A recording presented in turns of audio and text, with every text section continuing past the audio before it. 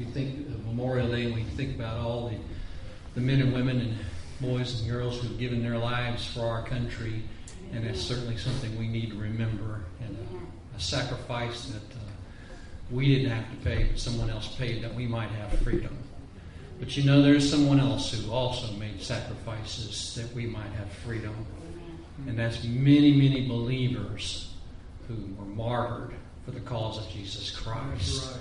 And because of that, we need to pledge allegiance to the Lamb. That's good. I pledge allegiance to the Lamb with all my strength, with all I am. I will seek to honor His commands. I pledge allegiance to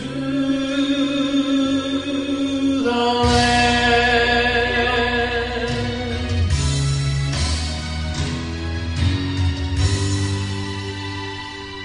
I have heard how Christians long ago were brought before a tyrant's throne.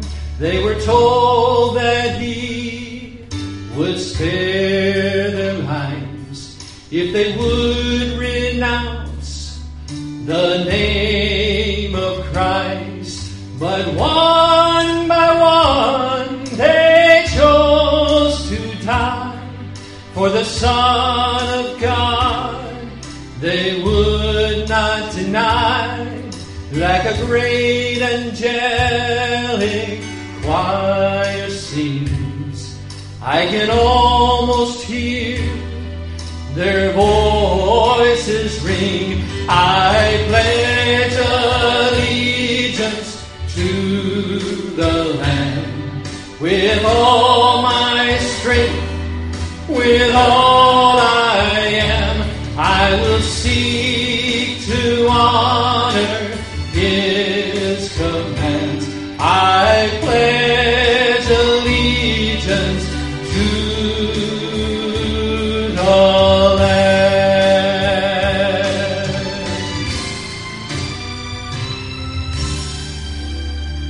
Now the years have come and the years have gone, and the cause of Jesus, it still goes on. Now our time has come to count the cost, to reject this world, to embrace the cross. So one by one, let us choose today for the Son who died and made us alive, for the trumpet sounds on that final day. Let us proudly stand and boldly say, I pledge allegiance to the Lamb with all my strength, with all I am. I will seek to honor His commands. I pledge allegiance to the Lamb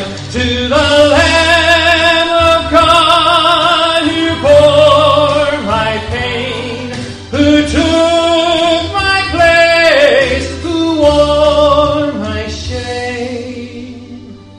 I will seek to honor His commands. I pledge allegiance to the Lamb. I pledge allegiance to the Lamb with all my strength, with all I am. I will seek to honor His commands.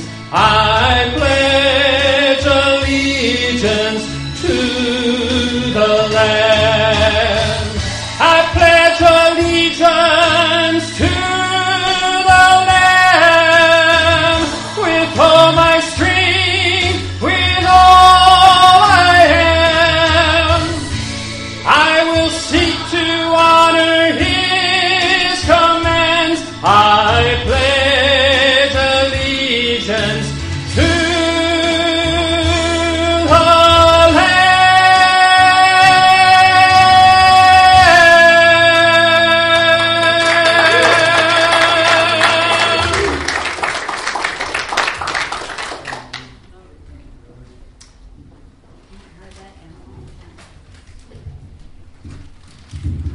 Amen. Do you pledge allegiance to the Lamb of God? I hope and pray that you have made that commitment, that dedication and pledge of allegiance. If you have your Bibles, let's turn to 1 Corinthians chapter 11. The title of the message that I want to share with you this morning on Memorial Day excuse me, is "Do this in remembrance of me." Now I know you're thinking I misquoted that. On the front of the table down there, you can read it. It actually says, "This do in remembrance of me." But I just kind of put it a little more modern day English. Instead of "this do in remembrance of me," do this in remembrance of me. And what is it that we are to do in remembrance of the Lord? Well, of course, Memorial Day began back in the early 1800s during the Civil War. It began by decorating the graves of soldiers that had died and given their lives in battle. And it was an honor to them for us to decorate those graves in the remembrance of the sacrifice that they gave for our freedom. When you see life, like we are enjoying it now, as we do, I wonder who's going to remember and how will they remember us. Have we lived a life of sacrifice the way that the men, women, boys, and girls in the wars that fought and died and shed their blood for our freedoms here? Well, I've got 2 grandchildren sitting on the front seat there.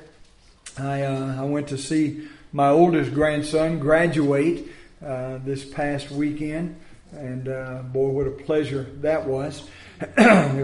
We were in the nosebleed section up in a stadium, couldn't hardly see down there on the field, but I could zoom in on him with my camera, amen, and I could see the smile on his face and the excitement that he was feeling while he went through that. I'll remember that for a long time. Amen. I have memories that I'm looking forward to with these 2 as well as a couple of other grandkids, and I don't know, who knows, maybe we'll have some more. But what are they going to remember about us when we leave this world? Boy, I think about all of the fallen heroes that have gone overseas, as Paul mentioned a while ago. Boy, they went over and fought the fight. They lived the life and died the death so that we didn't have to, so that we could enjoy the freedoms that we have here in this world. Of course, we think about all of the martyrs that Paul also mentioned. Christian martyrs that shed their blood that we might live in a country not only physically free because of our military, but that is spiritually free because of the foundation that was laid by those that went before us. What kind of foundation are you laying? What kind of foundation am I laying for our families, for our grandkids, our children, and the people that love us and know us when we leave here? I want to give you 3 things in 1 Corinthians chapter 11, verse 23 through 26, that I pray people will do in remembrance of Christ. This do, and we're going to be partaking of the Lord's Supper here after the message, and that's what the title on the table down there is talking about when it says, "This do in remembrance of me." It's talking about the broken body and the shed blood of Jesus Christ, and the remembrance that we make of that when we receive the juice and the bread, the unleavened bread, the grape juice that represents the body and the blood. But listen, is that all that we should do in remembrance of what He did for us? Oh, no. No. I think that we should live a life that screams back to heaven, God, I'm living this life for your glory and your honor because I remember who it is that you are and what it is that you did for me. Now you look at chapter 11 of 1 Corinthians and beginning in verse 23, it says this, For I have received of the Lord that which also I delivered unto you, that the Lord Jesus, the same night in which He was betrayed, took bread. And when He had given thanks, He brake it, and said, Take, eat, this is my body, which is broken for you. This do in remembrance of me. After the same manner also He took the cup when He had supped, saying, This cup is the New Testament in my blood. This do as oft as ye drink of it in remembrance of me. For as often as you eat this bread and drink this cup, ye do show the Lord's death till He come. Let's go to the Lord in prayer. Father, we love you. We thank you again just for the reading of your word. Thank you for this opportunity to be here in your house on this day that we call Memorial Day, to memorialize all of those heroes of the past, whether they be in military or whether they be in your army, as Christians that have shed their blood and lost their lives, God, that we might enjoy the freedoms that we have here today. But God, we also want to remember exactly what it is that you did for us. God, you gave up heaven, put on flesh, became a man, went to the cross, shed your blood and died for us. But you not only died for our salvation, God, you rose again for our justification. And we want to give you the praise and the glory that you and you alone are worthy of. Forgive us for our sin. Help us where we're weak. We'll praise you for that. In Jesus' name I pray. Amen. Well, you look back at that first verse, 23, and I love the sentence that it starts out with. For I have received of the Lord that which also I delivered unto you. Now, certainly, one of the things that we should remember is the gospel that was delivered unto us. It was because of God giving up heaven, putting on flesh, becoming a man, going to the cross, shedding His blood and dying for our sins, raising again from the dead. That is the gospel. That is the good news. But look at what it said in that first part. It says, For I have received of the Lord. And then it says, that which I also delivered unto you. Let me ask you a question. Are you delivering the gospel? Are you sharing it with a lost and dying world? Now, I know we live in America, and there's more Bibles in America than I believe there are probably collectively in the rest of the world. But a lot of them are sitting on shelves and coffee tables and end tables and bedside tables, collecting dust rather than being used for the glory and honor of God. And may I say that it's not only just the Bible that is sitting on those shelves and tables, but it's the Word of God that is hidden in my heart. Hide the Word of God in your heart that you might not sin against God. Oh, and not only that you might not sin against God, but that you might not sin against God by failing to share the Word of God that has been shared with us. You see, we should remember the gift that God has given us, not only in His shed blood, the death, the burial, and the resurrection, but the Word of God that is in our hands. Do you know what a privilege and an honor it is, Fred? There are people around the world that would literally lay down their lives just to have a complete copy of this book. There are people who they have taken pages and torn them out and hid them so that they wouldn't die by being caught with it, just so they could have a little portion of the Word of God in their possession. And yet we take things for granted here in America, and we forget how precious the Word of God is, how precious the blood of Christ is, how precious the life that He lived on our behalf. Because I tell you, it takes sinless perfection for us to get to heaven. And I don't know I do. I know about you. You're not sinlessly perfect, and neither am I. But Jesus Christ lived that sinless, perfect life for us. It's not that He just went to the cross and shed His blood and died and rose again for me, but that He, before He shed His blood and died, He lived for me. He lived the life that it took for me to go to heaven that I could not live for myself and by myself.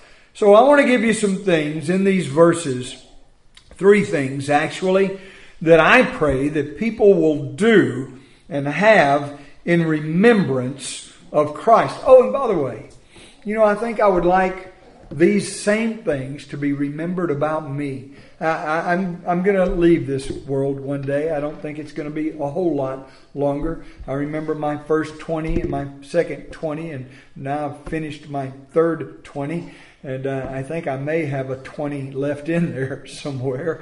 But certainly not much after that, if the Lord wills. But I won't be here a lot longer. I believe those 2 young people sitting on that front pew, they're going to be here a lot longer, I hope and pray, than I will be. And I hope that they'll remember some things about me that I'm talking about we should remember about Christ. See, He is the one that we should imitate. He is the one that we should have a desire to be like.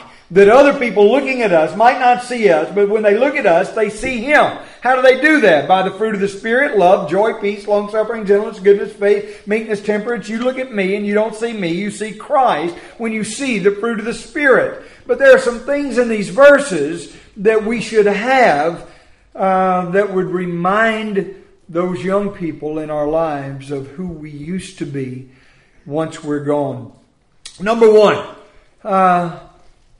that they remember faith. I don't believe there was anybody that had more faith. And by the way, Hebrews chapter 11 and verse 6 says this: without faith, it's impossible to please God. Without faith. Now, I'm not talking about faithfulness. We're going to get into that in a minute. But right now, I'm just talking about saving faith. What is saving faith? Faith is faith, right? No, faith is not faith. Faith is faith until it comes to saving faith. And what separates saving faith from every other kind or type of faith in the world is the object of that faith. You can put faith in a jumbo jet airliner that it'll get you 3,000 miles across this country, and it very well may, but it will not get you to heaven. So saving faith is when you have faith in the right object.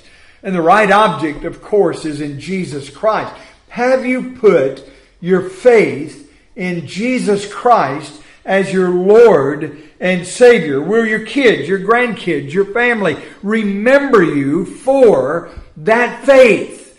The commitment, the dedication, the surrender of your heart and your life and everything that you are to everything that He is. Will they be able to say, he or she taught me how to have confidence? Not in myself. You see, that's worldly success. We can climb the ladder of success in this world and have a lot of money and a lot of stuff, big houses and fine things. And a lot of people are teaching their children that is what success is all about. And that you've got to have confidence in yourself and your skills and your ability and all of those things to push yourself to the front of the line to be able to be successful in this world. Boy, isn't it an amazing thing that the Bible teaches us just the opposite. Those that will be first shall be last, and those that are last shall be first. That we as Christians should put our confidence not in ourselves, but that we as Christians should put our confidence in God and put our faith and our trust and everything that we are in Him. And then He will, the Bible says, seek ye first the kingdom of God and His righteousness. And I would like for it to just stop right there, because that's really the only important thing. Is having our faith and trust and confidence in God. Seek ye first the kingdom of God. But it does go on to say, and all these things shall be added unto you. What I found out is that you cannot outgive God. That when you give Him your heart, when you give Him your life, when you give Him everything that you are, that God will never allow you to really truly outgive Him. The blessings of God are on those who are a blessing to God. and who love Him and surrender their lives to Him. We put our confidence in God and not in self. We have to have faith, but it's not just an ordinary faith. It has to be a fervent faith. What does Acts chapter 18:25 says? It talks about Apollos being and having a fervent spirit. Now, if you know anything about Apollos, he was an eloquent speaker, but he didn't know the Word of God very well. He knew the Old Testament, the Pentateuch, the first 5 books of the Bible, the books of law, the books of Moses.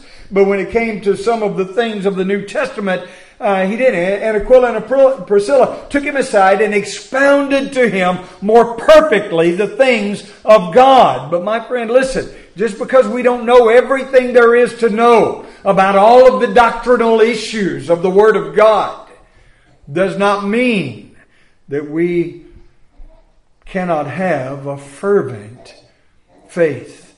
That means a red hot, burning, passionate love for the Lord Jesus Christ. That we are willing to burn the candle at both ends and in the middle if we have to bring glory and honor to God with our lives. It's not only a fervent faith, but Paul in chapter 12 of Romans in verse 11, Paul commands us to be fervent in spirit. You see, I understand the Holy Spirit of God living on the inside of me. How much more fervent can you get than having the Holy Spirit, God Himself, living on the inside of us? Yes, but does that Spirit of Christ living on the inside of you, uniting itself together with our spirit, does it make your spirit just want to scream for joy, to scream the praises of God to the world around us? James chapter 5 and verse 6, the last part of it, says the effectual fervent prayer of a righteous man availeth much. I tell people all the time, I don't have time to be indulging in the things of the world. Of course, all of us do to some degree. But the Bible says that a soldier of God doesn't entangle himself with the things of the flesh anymore. And again, some of us, we all do, some more than others. But I don't have time to do that because I have so many people in my life depending on me. Do you? I bet you do. I bet you've got mothers, fathers, sisters, brothers, wives, children, grandchildren. You've got all of these people in your life that are depending on your prayer life. Do you know the Bible says, for we know that God heareth not the prayer of sinners. Sinners. Well, if God doesn't hear the prayer of sinners, who does He hear? Because all of us sin. Well, the Bible says, he that is sealed with the Holy Spirit unto the day of redemption sinneth not. That means we get dirty on the outside. We sin. But aren't you thankful that sin doesn't get to the inside? It doesn't settle in our hearts and in our souls and in our lives. And if I'm busy with the things of the flesh and the things of the world, when I should be praying for my grandchildren, for my family, for my church, for the prison ministry, for all of these things, then we know if I have unconfessed, unrepented of sin in my life, God doesn't hear me. God doesn't hear me. Just like He doesn't hear a lost person that is bound by sin. The first prayer God hears from a lost person is, God, I'm lost. Forgive me of my sin. Come into my heart. Save my soul. I'll live my life for you, God. If you'll just forgive me for the life that I've lived in the past, I'll live from now on for your glory and your honor. Do you know that a saved person that has unconfessed and unrepented sin in his life, God, the first prayer that He hears from a saved person that has unconfessed, unrepented of sin is very similar to that of a lost person.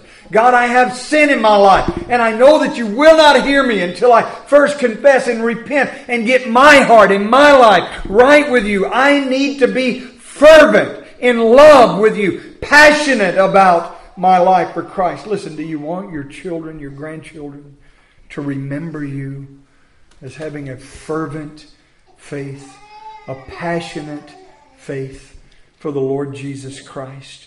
Well, it's not only a faith for the Lord Jesus Christ, but I hope that they will be faithful and that they will remember my faithfulness, that they will remember ultimately the faithfulness of Christ. Oh, I know. You remember Proverbs chapter 20 and verse 6. It says this, most people will proclaim every one his own goodness. but a faithful man who can find. You see, everybody likes to look at themselves in the mirror and see this person that they believe in their heart and in their minds, I'm good. I'm okay. Me and God are all right. But then it goes on to say, who can find a faithful man? Who can find a faithful man? Well, I'd like to think that I'm faithful. But I know the guy in the Bible who he said, Lord, I believe, help thou my unbelief. Lord, I know that I am faithful, but I also need help, God, in my lack of faithfulness. I fail, I stumble, I fall short in times. But you see, we've got to put forth the effort, knowing that we're going to stumble, knowing that we're going to fail, but not making provisions for the flesh. That's what the Bible says, is even though I know that I'm a man, I know that I'm flesh, I know that I have faith in God, I know that I'm saved, and when I die I'm going to make it to a place called heaven, but until I get there, Lord, I want to be faithful to you.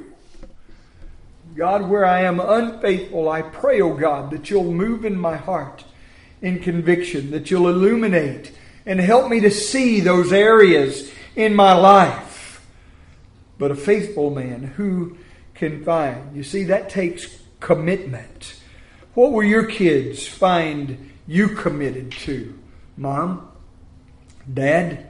Will you be remembered as being committed to providing a good, stable home and family environment? Or are you going to be remembered as a good provider for your children when you're gone? Well, praise the Lord for that. You're going to be remembered for providing a good, stable home life, being a homemaker for your kids, Mom. That's good. But listen, are your children, are your grandchildren going to remember you as being a provider of the Word of God? Being a provider of an example of what Christ with the skin on it? You see the gospel with skin on it. People look at you and they don't see you, but they see this. They see God. And they'll remember that in your life. That's what Christ was. Christ was the gospel with skin on it here in this world. And again, He is our example. He is what we should be striving to be like. But so many of us, even inside of Christianity, we look at the world and we think that that is success. So we've got to be successful on the standard that the world is. My friend, listen, we need to remember that in order to be first, we've got to be last. Those that are first one day shall be last when they are first in the things of the flesh, in the things of this world. Well, it's not only commitment, but it's consistency. In 1 Corinthians 15:58 it says, "Therefore, my beloved brethren, be ye steadfast, unmovable, always abounding in the work of the Lord, for as much as ye know that your labor is not in vain in the Lord." I'll guarantee you, when you die and you look back at this life, the thought that you will have is, boy, I wish I'd have worked a little harder and made a little more money. That's not going to be what you remember. That is not going to be what your children and your family remembers either. What it is that your children and family is going to remember, and what you're going to think once you cross over to the other side, is, boy, I wish I'd have spent a little more time in the Word of God. I wish I'd have spent a little more time in holiness and sharing that Word of God with my family, that they might see Him in me and be drawn to them. I wish that I would have shared the gospel with those that I know, boy, they're not ready. They're not ready for what just happened to me. You know, I've crossed over and I'm in heaven, and praise God, but boy, I look back and I think about the life that I lived and the people that I left behind, and I left some of them in a woeful condition. Would to God that I would have spent a little more time sharing my faith with them consistently. Well, it's a commitment, it's a consistency, and it is a Christ-likeness. Philippians chapter 1 and verse 21 says this, "For me to live is..." Only you can answer that. I know what the Scripture says. I know what the Bible says. But what does your life say? What is it that is really going on inside of your heart, in your home, in your family, in your mind, in who you are? For me to live is Christ and to die is gain. Or for me to live is materialism, the world, enjoyment, entertainment, money, flesh, things. And for me to die is a horrible thought. I don't want to think about giving up this world and this life and the things that I love, even the people that I love. But my friend, one day you will. You will step out of this shell, out of this life, out of this body, and you will step into the next world, and you'll give an account of who you are. Will you have faith? Will you be counted faithful? And then, will we leave a legacy? What legacy? Well, I love the legacy that Christ left behind. Every deed, every act. There's not a sin in His life. Of course, He was God in the flesh. He gave up heaven, put on flesh, became a man. He did that for me. I pray and hope that He did it for you, and that you know Him. And hereby do we know that we know Him if we keep His commandments. And if we keep His commandments, then we are building a legacy that we will leave behind to those that love us and that will remember us. Remember, this is Memorial Day. And what we're talking about is leaving behind a memorial, leaving behind a legacy. First of all, a legacy of love. 1 Corinthians 13:13 says this: charity is the greatest of all. And of course we know faith, hope, and love. Faith, hope, and charity. And charity is the greatest of all of these. Are we leaving behind a legacy of love? Well, you are, whether you know it or not. But what it is that you love is the question. Are you in love with the flesh, the things of this world, and you don't want to let them go? Or are you in love with the Lord Jesus Christ with every inch, every fiber of your being? And can other people see that? You see, you'll tell yourself, it's so easy for us to deceive ourselves. You know, I'm an old con, and it's hard to con a con. You can't hardly do it, but I'll tell you who can con me, and that's me. Because I know what I want to hear. And I can tell myself the things that I believe that are good about me when I know that they probably aren't true.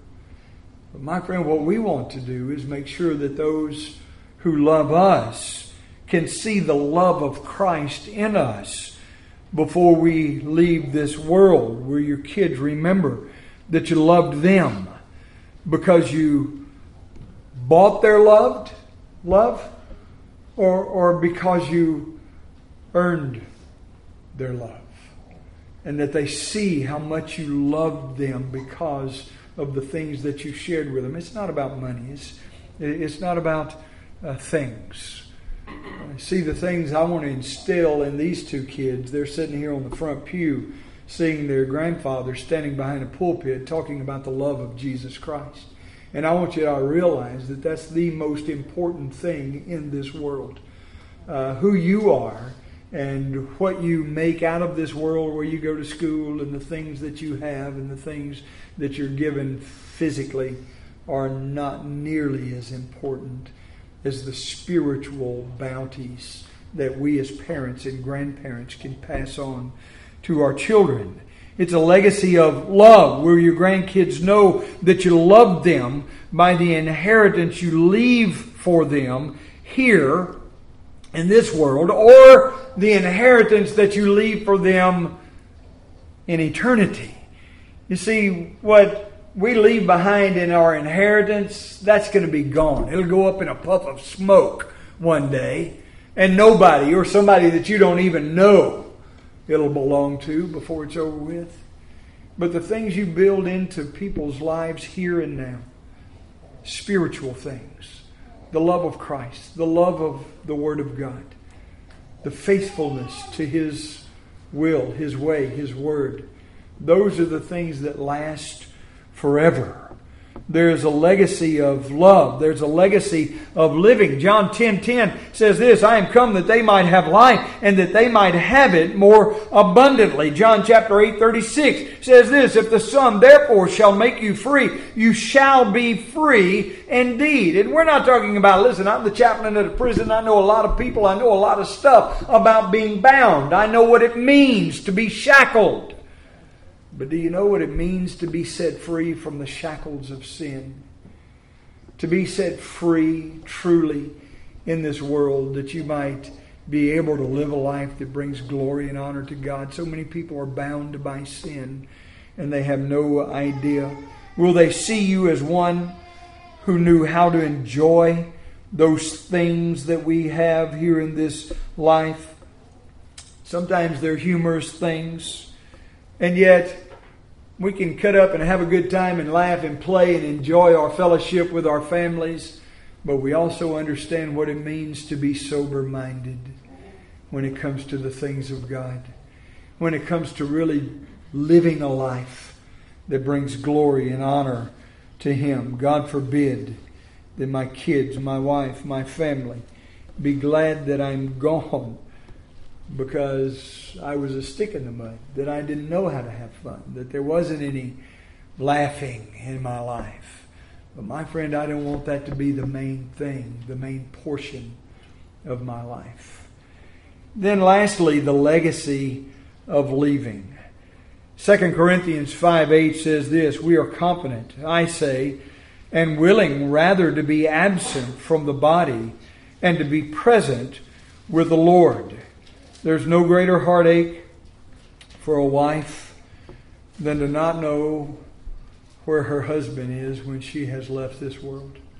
And the same is true in the vice versa. For a husband to lose his wife and not be sure of her destiny. Not know that we know that we know that I'm going to get to see them one day when it's my turn, when I leave this world. See, at the moment of death, when somebody that you love steps out of this life, and I know that this is all too real for some folks right here, right now, but it's a very learning moment. You see, we want to have that confidence. We are left behind. Others have left us here. We want to have that confidence. We want to believe with all of our heart, all of our strength, all of our mind, everything that we are, that we know that they're okay, even though we can't see them. And the only way that we can know that is by knowing the life that they lived before they left. I want, when I leave, to leave my wife, children, grandchildren, church, anybody that knew me. I want you to know that I'm okay. No doubt. As a matter of fact, I'm better than okay. I am happier on the other side than I have ever been in this life. And I'm looking forward to not only being there one day, but boy, I'm looking forward to seeing you there one day. I can't wait to see the Lord. But once I'm there and I fellowship with Him for I don't know ever how long, I'm sure that I won't be able to wait to see you there one day too.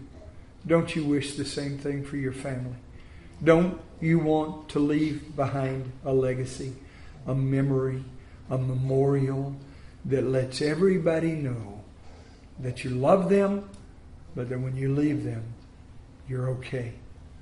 Let's go to the Lord in prayer. Father, we love you. We thank you for this time together here in your house with your people. God, we are a family. This is a church. This is a body. We are the children of the Most High God, but we are the bride of Christ. God, we want to spend time with our family here on earth, here in your house, together in the church building. But God, this is just practice for the time that we're going to spend together with you in eternity. God, if we don't love it here, what makes us think we're going to love it there? Help us, God, not only to let our children and our families know, but God, help us to know that we know you. Lord, we'll praise you for that. In Jesus' name I pray. Amen. I'm going to ask you to take a hymn book and stand and turn to page